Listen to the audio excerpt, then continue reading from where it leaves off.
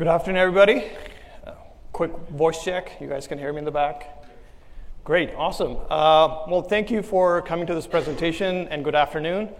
My name is Chetan Kapoor. I'm a product manager with the Amazon EC2 team, and really excited to share some of the details around one of our latest instances, P3, which currently are the most powerful GPU computing platform out in the industry. Co-presenting with me is going to be Nick and Alfredo with Airbnb.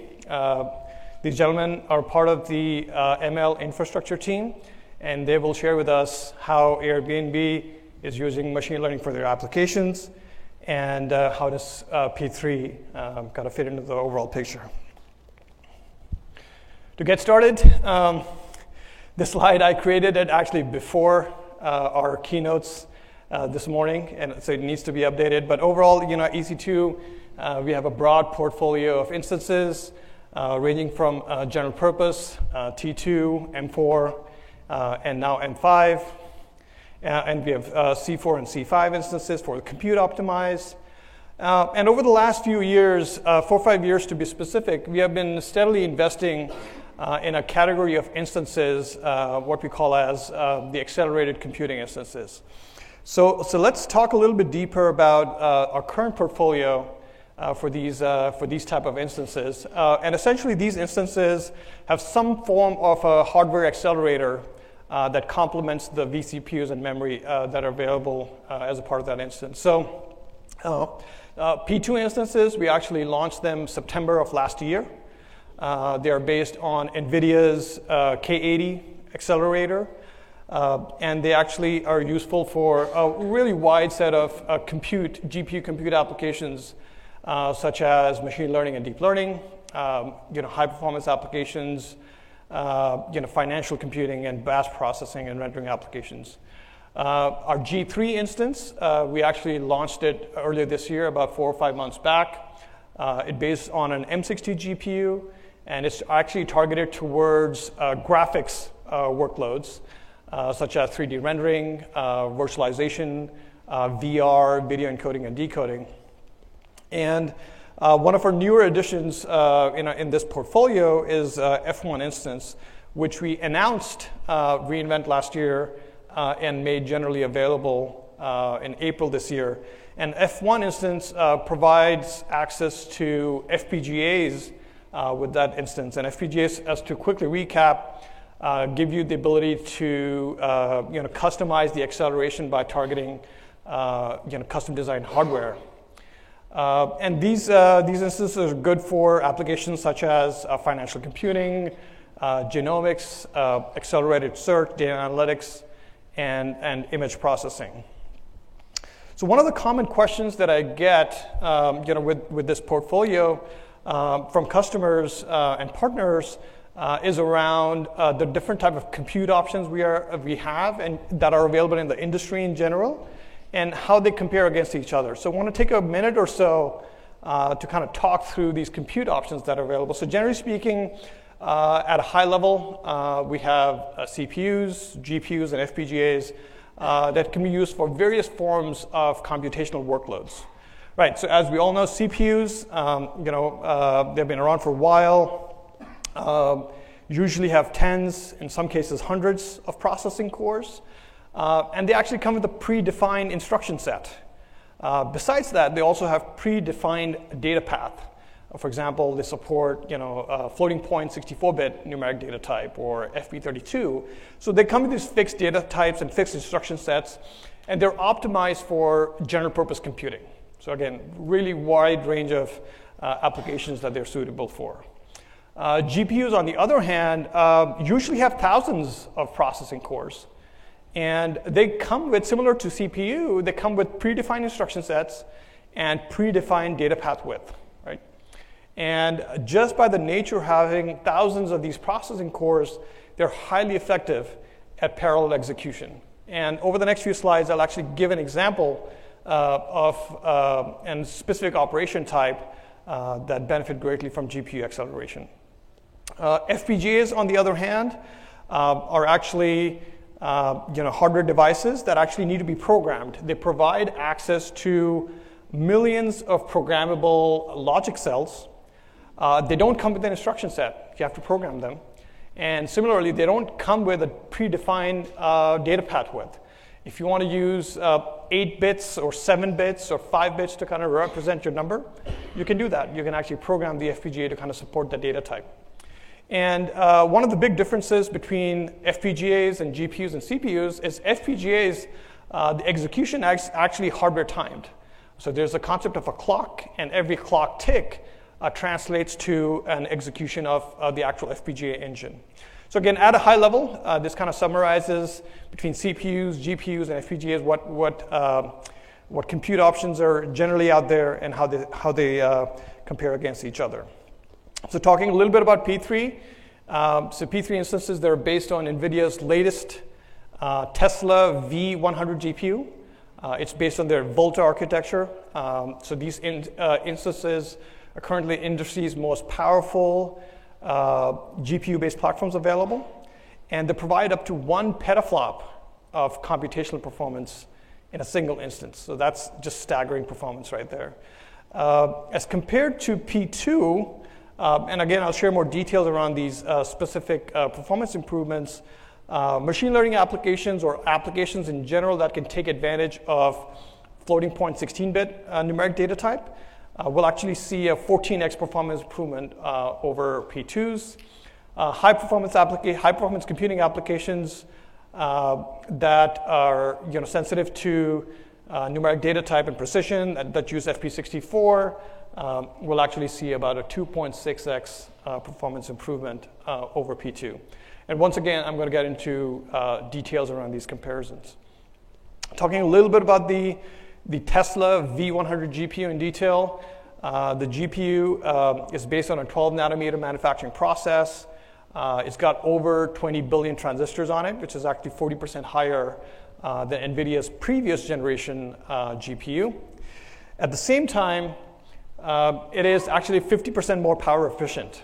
So what that means is, although NVIDIA has increased the number of transistors that they've packed into the GPU, they've also optimized the power efficiency. So essentially in the same power envelope, they have actually packed in more performance. And this really comes through in some of the performance benchmarks. They have added a new functionality called as tensor cores. And I'll get into details around what these tensor cores are and how they help with boosting mixed precision performance. There are 640 tensor cores that are available on a per GPU basis. And that translates to 125 teraflops of mixed precision performance per GPU. To round out some of the details around this GPU from NVIDIA, it provides their second generation NVLink GPU to GPU communication link, which provides up to 300 gigabytes per second of total throughput for inter-GPU communication. Again, I will get into details on what that really means for applications that you guys are working on. And then 16 gigabytes of GPU memory per GPU with peak memory bandwidth of 900 gigabytes per second. So again, a really performant GPU, a really high performance GPU from NVIDIA. Now to kind of walk through how GPUs really help boost performance. I want to use this example here, where this example is representing a matrix multiply of two matrices that are 3 by 3 in size, and as you can see on matrix C, that kind of represents how you would calculate the result matrix C. So just walking through the actual calculation, C11, which is the first cell in the matrix C, is going to be calculated as I've depicted in the slide, where you're multiplying elements in the first row of matrix A with the elements in the first column of matrix B, adding them up together to kind of come up with the actual resulting C11 result. Now, if you were doing this operation on a CPU versus trying to farm it out over a GPU, for a 3 by 3 matrix size, you probably won't see a performance difference. So it's not really advantageous for a matrix of this size. But If you scale out where your matrix are 1024 by 1024, like 1K by 1K matrix, and you're multiplying that matrix with another 1K by 1K matrix, then these multiply and accumulate operations really add up quickly in the total number of operations you need to do.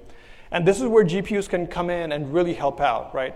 So like I mentioned previously, you have thousands of these cores at your disposal in a GPU, and you could actually farm out these multiply and accumulate operations over these thousands of cores you have available, get the results back quickly, and achieve pretty significant performance boosts over a CPU-based implementation.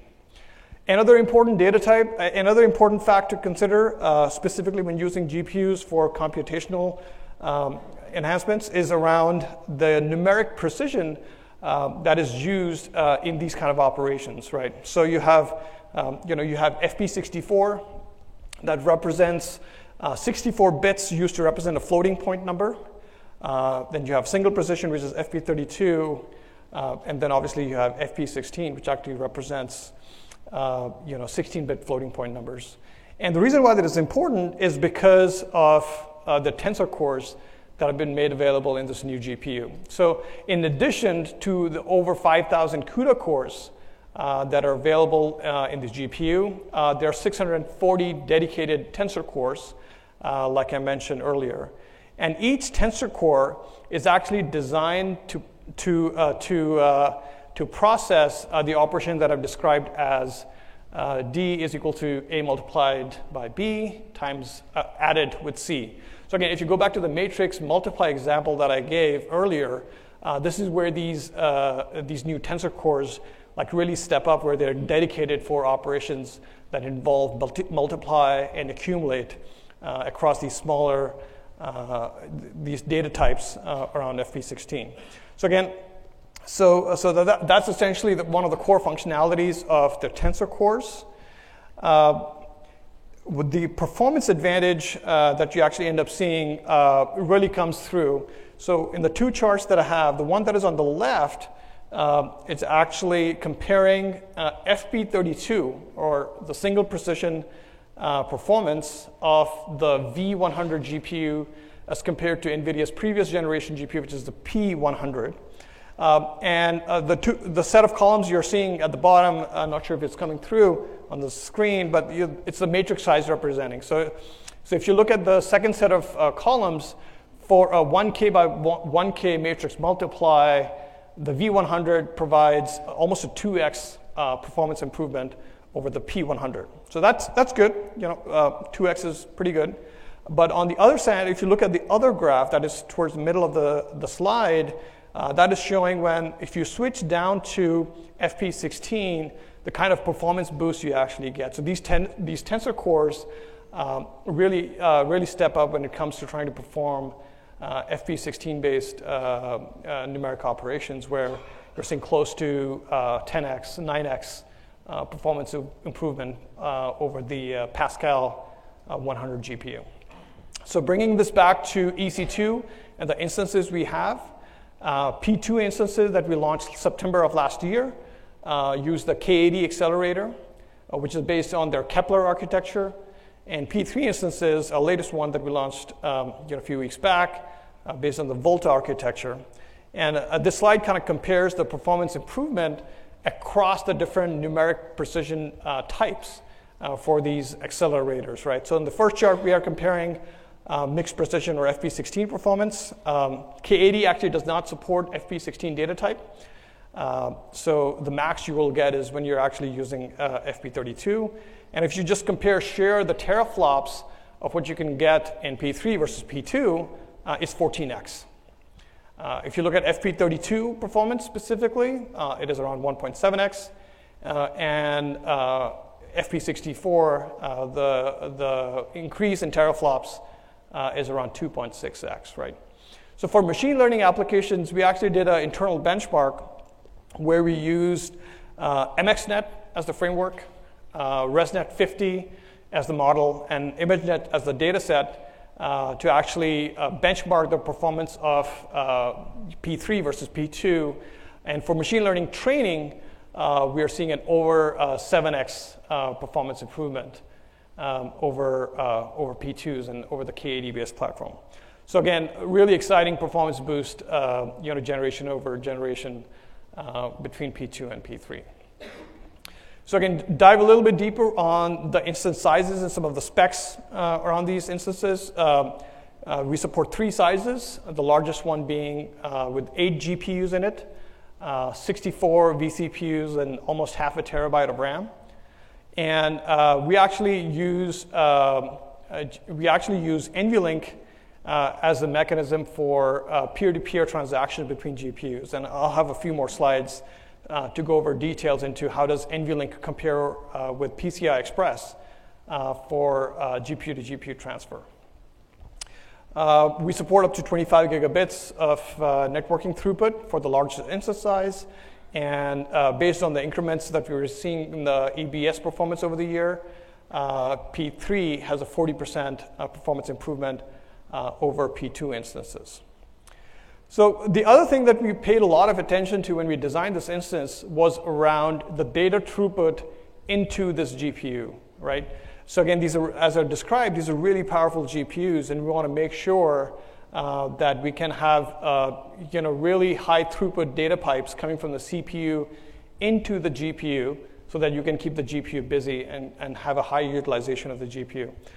So besides that, we have also doubled down on making sure that we have good peer-to-peer transaction between the GPUs, again with the intention of making sure we can keep a high utilization of the V100 GPUs. So comparing P2 and P3 when it comes to peer-to-peer transfers and host to GPU transfers, for peer-to-peer, there's a 9x improvement between P3 and P2 that is mainly provided via NVLink, where we can do 300 gigabytes per second.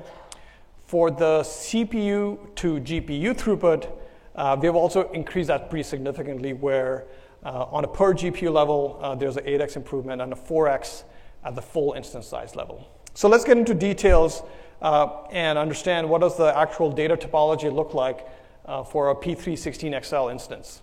So P316XL, it's a dual-socketed, or P3 is a dual-socketed machine where in the 16XL configuration, you have access to both the CPUs and all the vCPUs they provide. So if you start with one configuration, so let's talk about the CPU 0 configuration. So in that, we actually have 2 by 16 PCI Express Gen 3 links that connect to PCI Express switches that you guys are seeing in the green blocks. And one PCI Express switch that ends up connecting to 2 downstream GPUs. And then we repeat that configuration for the second set of GPUs behind the same, and then replicate that for the second set of CPUs and GPUs. So that kind of talks about the architecture for data throughput from the host CPU into the GPU. And like I mentioned, this is overall an 4x improvement over what P2 can do.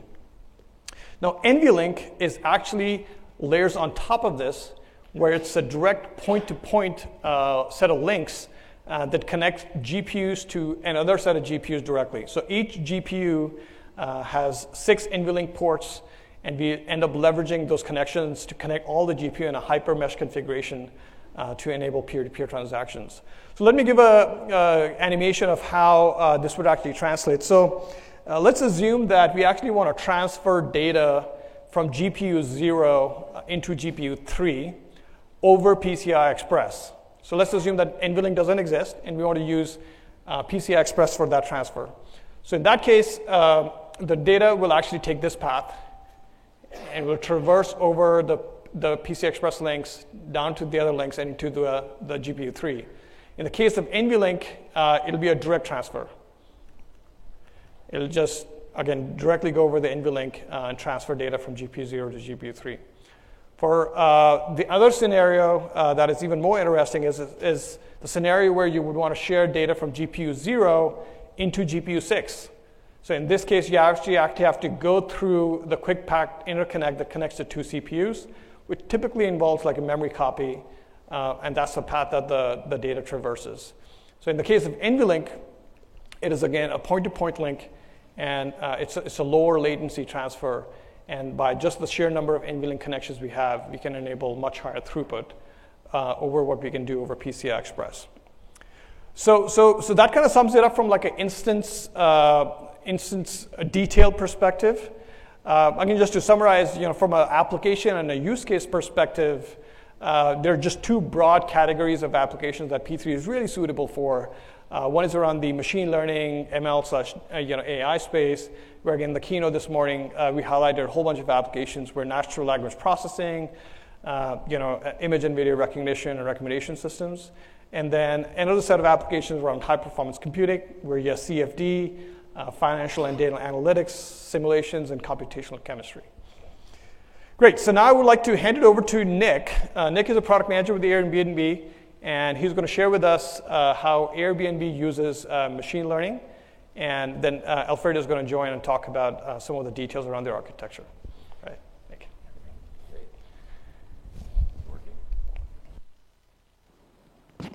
Good? All right. Thank you very much.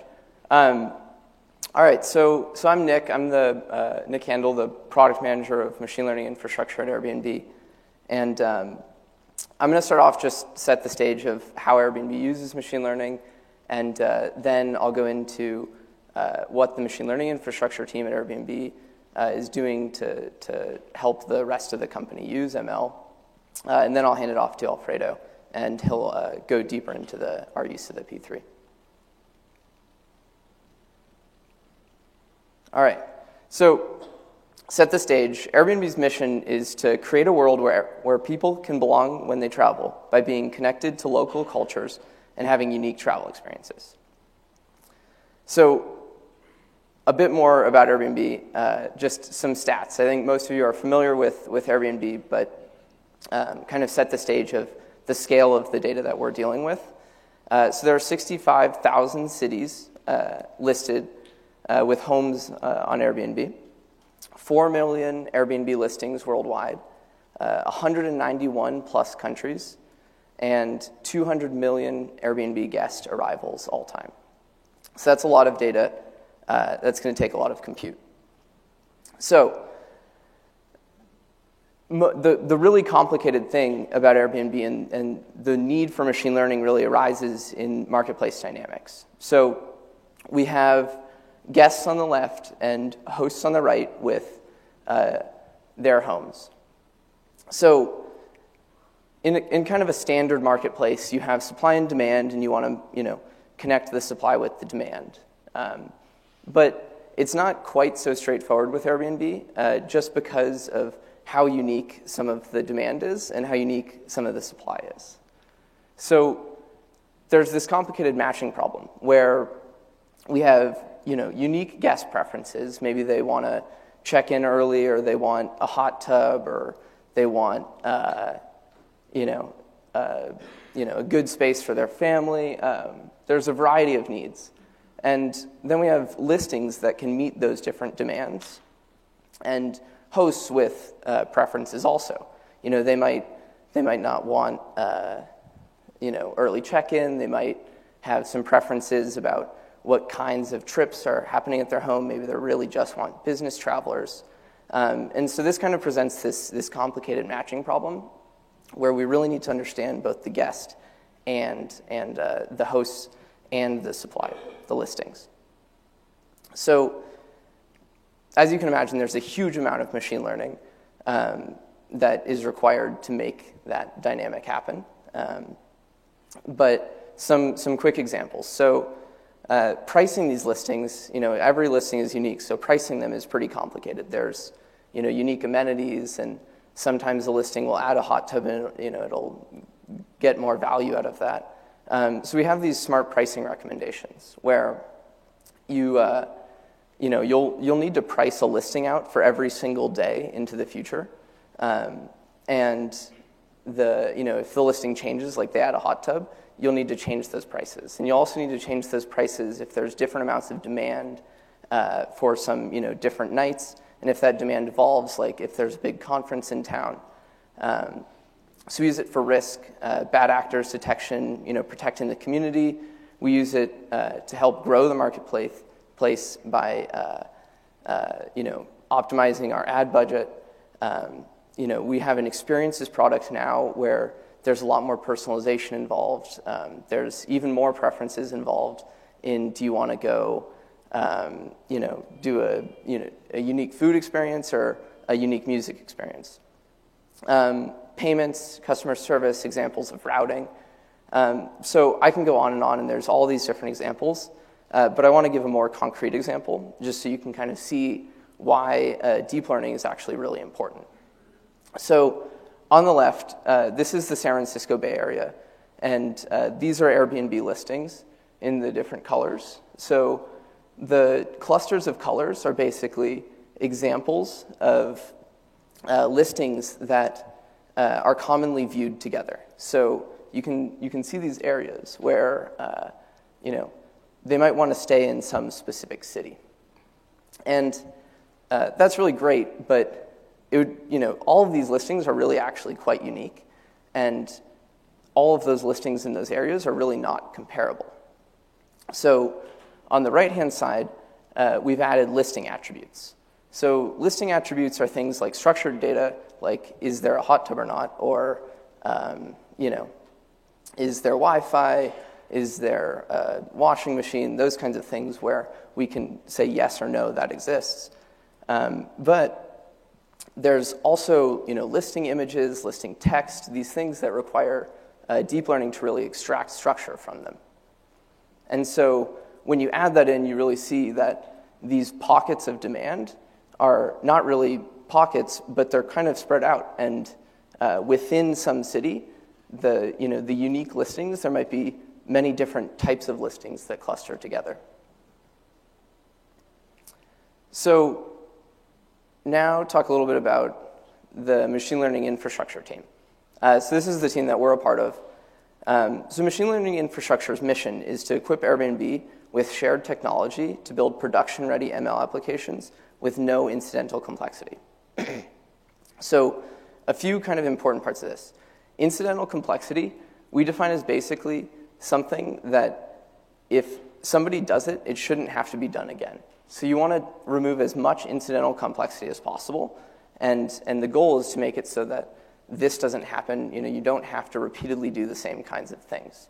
So setting up environments, defining feature transformations on your data, those kinds of things. It's also important to note that it's shared technology. It's not the ML infrastructure team builds it and then the rest of the company uses it. It's kind of more like an open source project within Airbnb where we'll work on it and we'll kind of lead the development, but really the rest of the company should contribute back and work with us on it. So we use this diagram to kind of help us think through our infrastructure. There's the machine learning workflow is this iterative process, right? You start off with data collection, you train your model. There's probably a huge amount of iteration that happens within that training. Then you want to do inference. You want to serve that model to some production data. And then you want to monitor that and make sure that that model's healthy. So at the center of that is this orchestration layer, where you really want to make it so that all of those things happen smoothly together. And without common shared infrastructure that connects all of these different tools, you end up in the outside of this circle. It's very slow. I kind of think of this as like a flywheel. It happens really slowly. And what you really want is you want this tight loop where all of these different pieces fit together really well, and it's easy to train your models and improve them as quickly as possible. So, one of these is big machines, and I mentioned that training bubble is something that takes a long time. You want to really iterate on models. You want to experiment, try new things, and that's really where the P3 comes in. The faster we can make that loop, and the faster that we can test and produce better models, the faster this whole flywheel becomes. So now I'm going to hand it off to Alfredo to talk a bit more about the ML workflow and some of the uses of the P3 within it.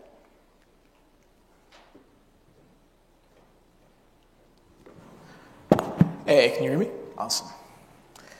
So Nick talked about some of the key pieces in an ML workflow. You've seen them before, but I'm just going to walk through at Airbnb when you typically want to make a model, kind of what's involved right now.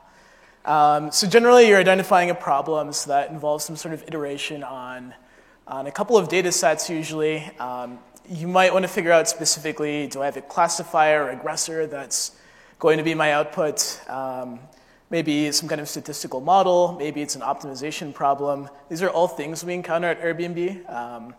And we have to kind of make a good environment so it's easy to interact with that data, right? The output of that should really be a data set or a superset of all the data you're going to want for actually exploring that problem. So that's going to involve selecting what we call your features. And these are going to be your direct inputs into your actual model workflow.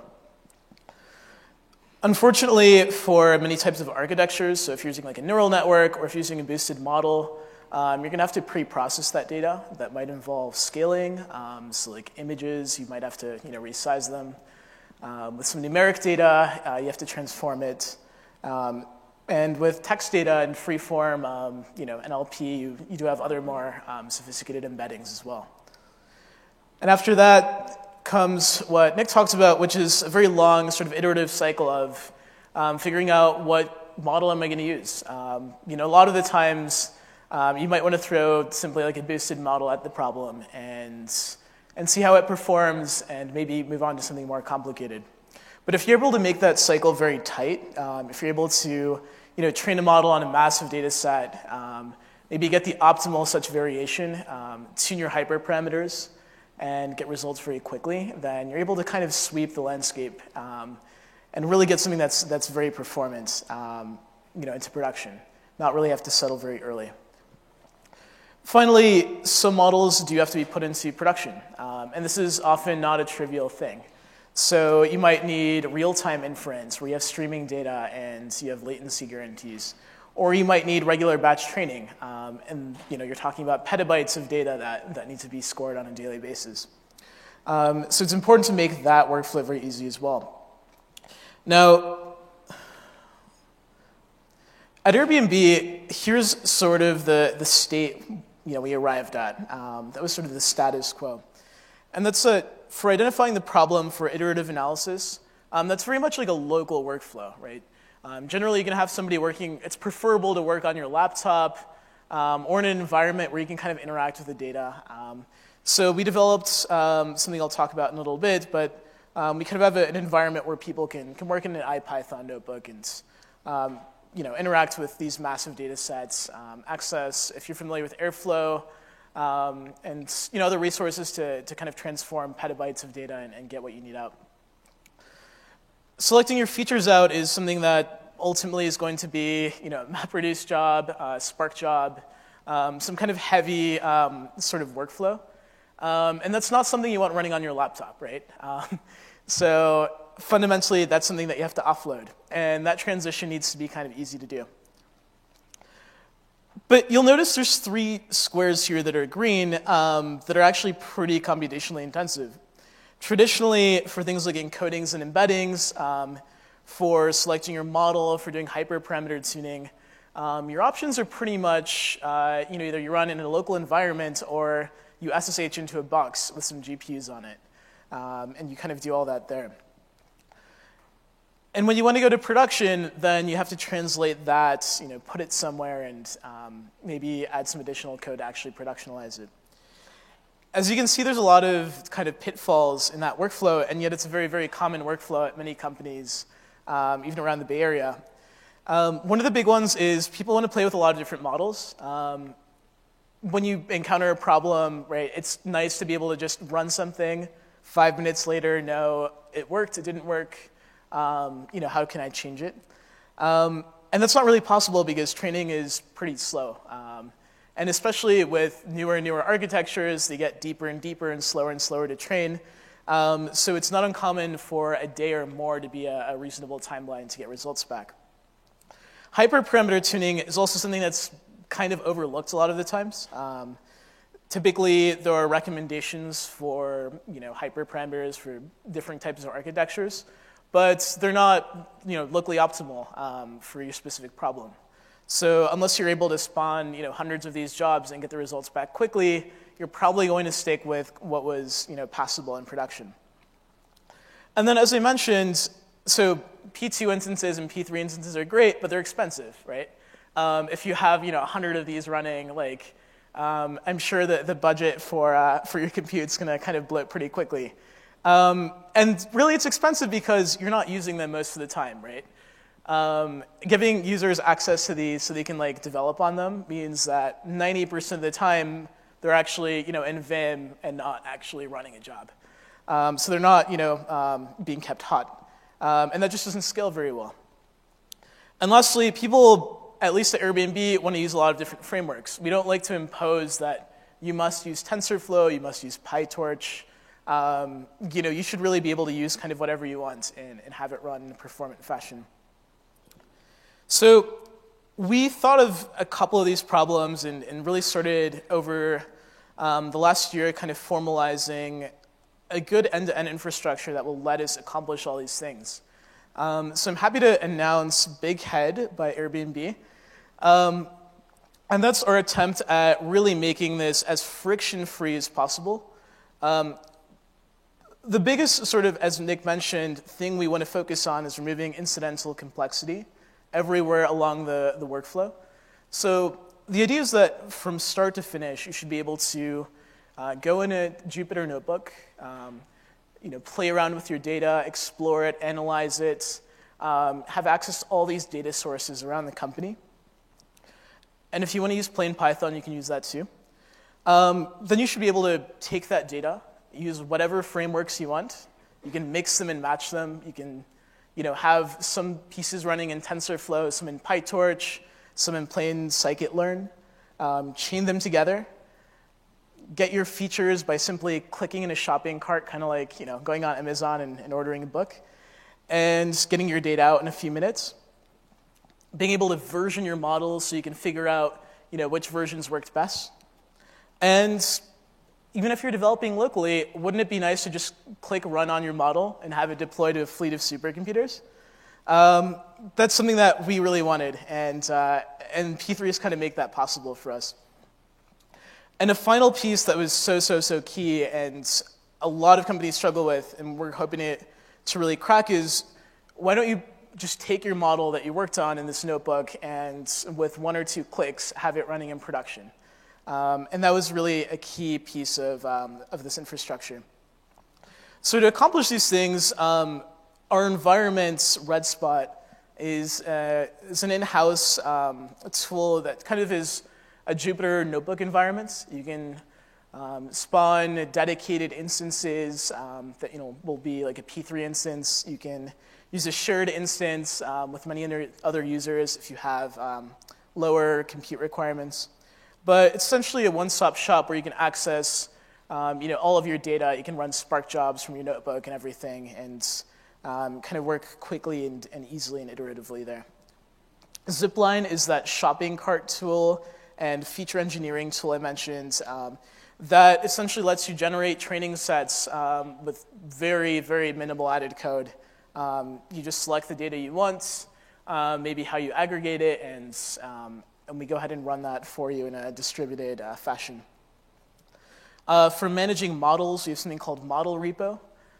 This is something that we haven't really seen tackled too much before, but there's a lot of models at a company, and eventually they get to a point where it's kind of hard to keep track of them. And semantic versioning is not something that's always great for ML. You can't really stick outputs of weights in Git and expect that to work either. So we developed something to better handle all the different variations you might have on a model and all the different training runs you might have, and just have those really easily accessible just by doing get and put to this service.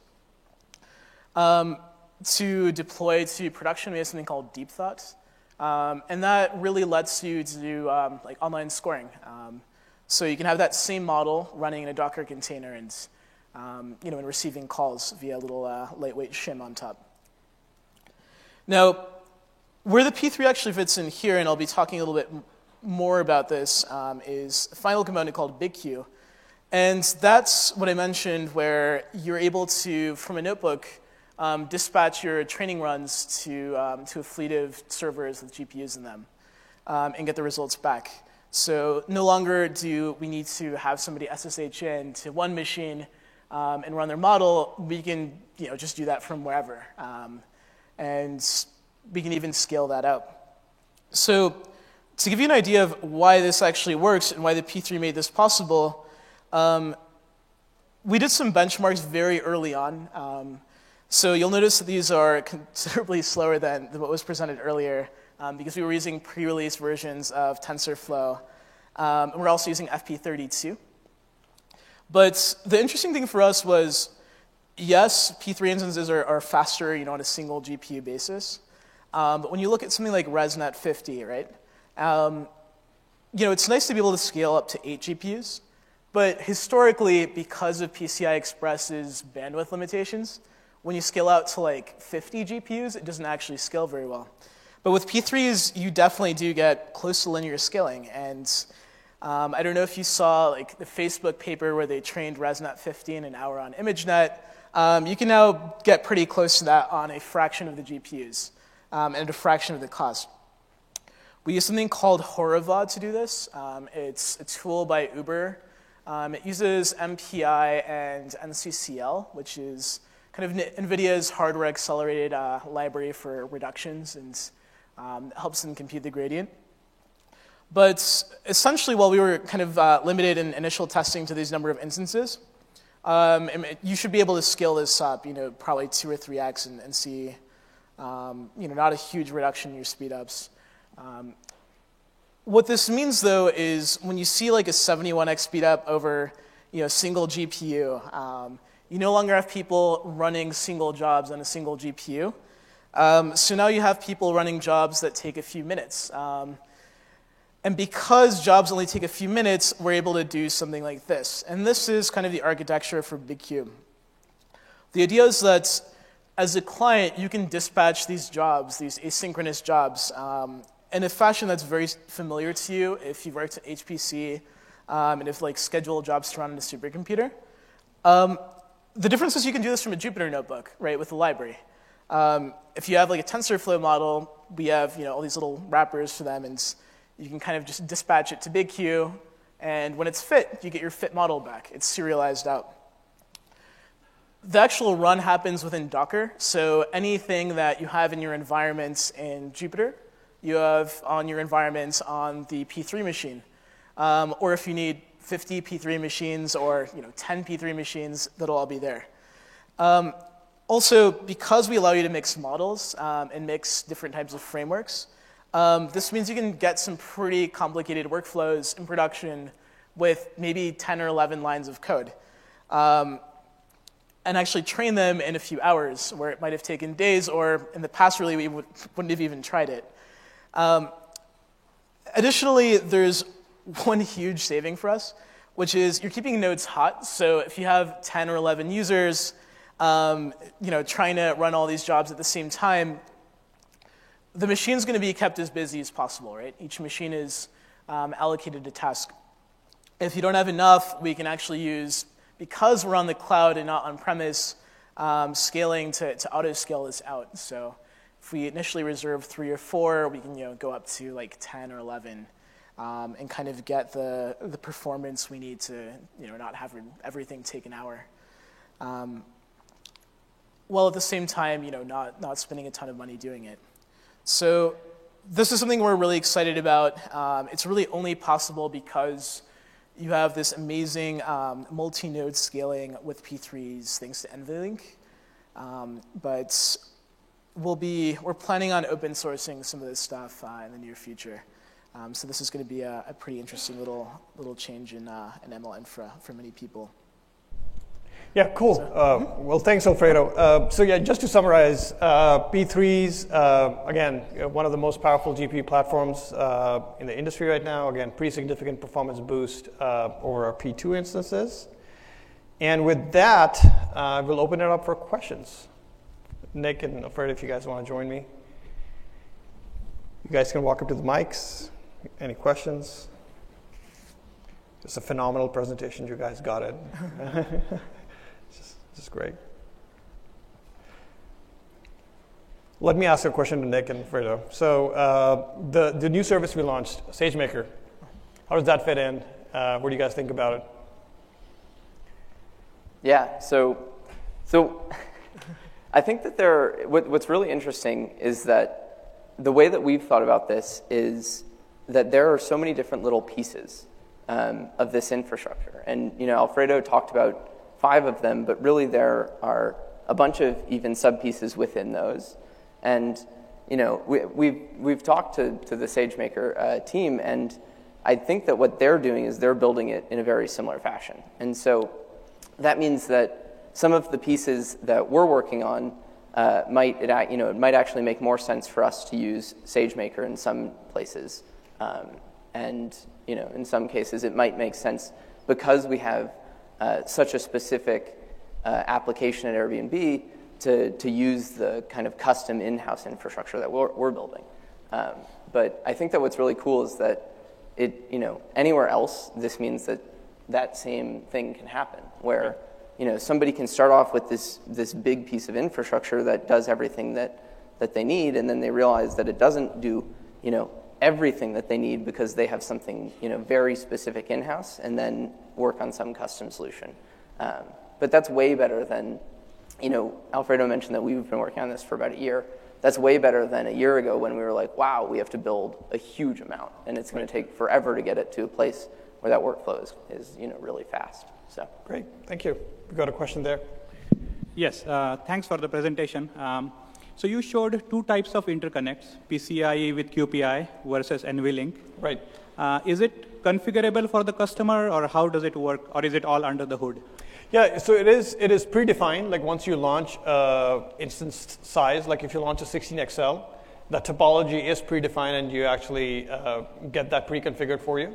So you don't have to go through the process of setting up those links or defining additional parameters to kind of set that up. If you go for like an 8XL configuration, you basically get like 1 CPU socket with the 4 GPUs in it. Mm-hmm. You still have NVLink enabled, and that's also already pre-configured for you. Oh, I see. Okay, thanks. Great. Yep. Any other questions?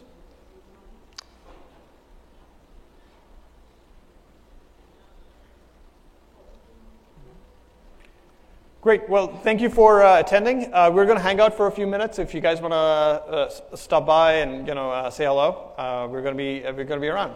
Again, thank you, and hope you have a great conference.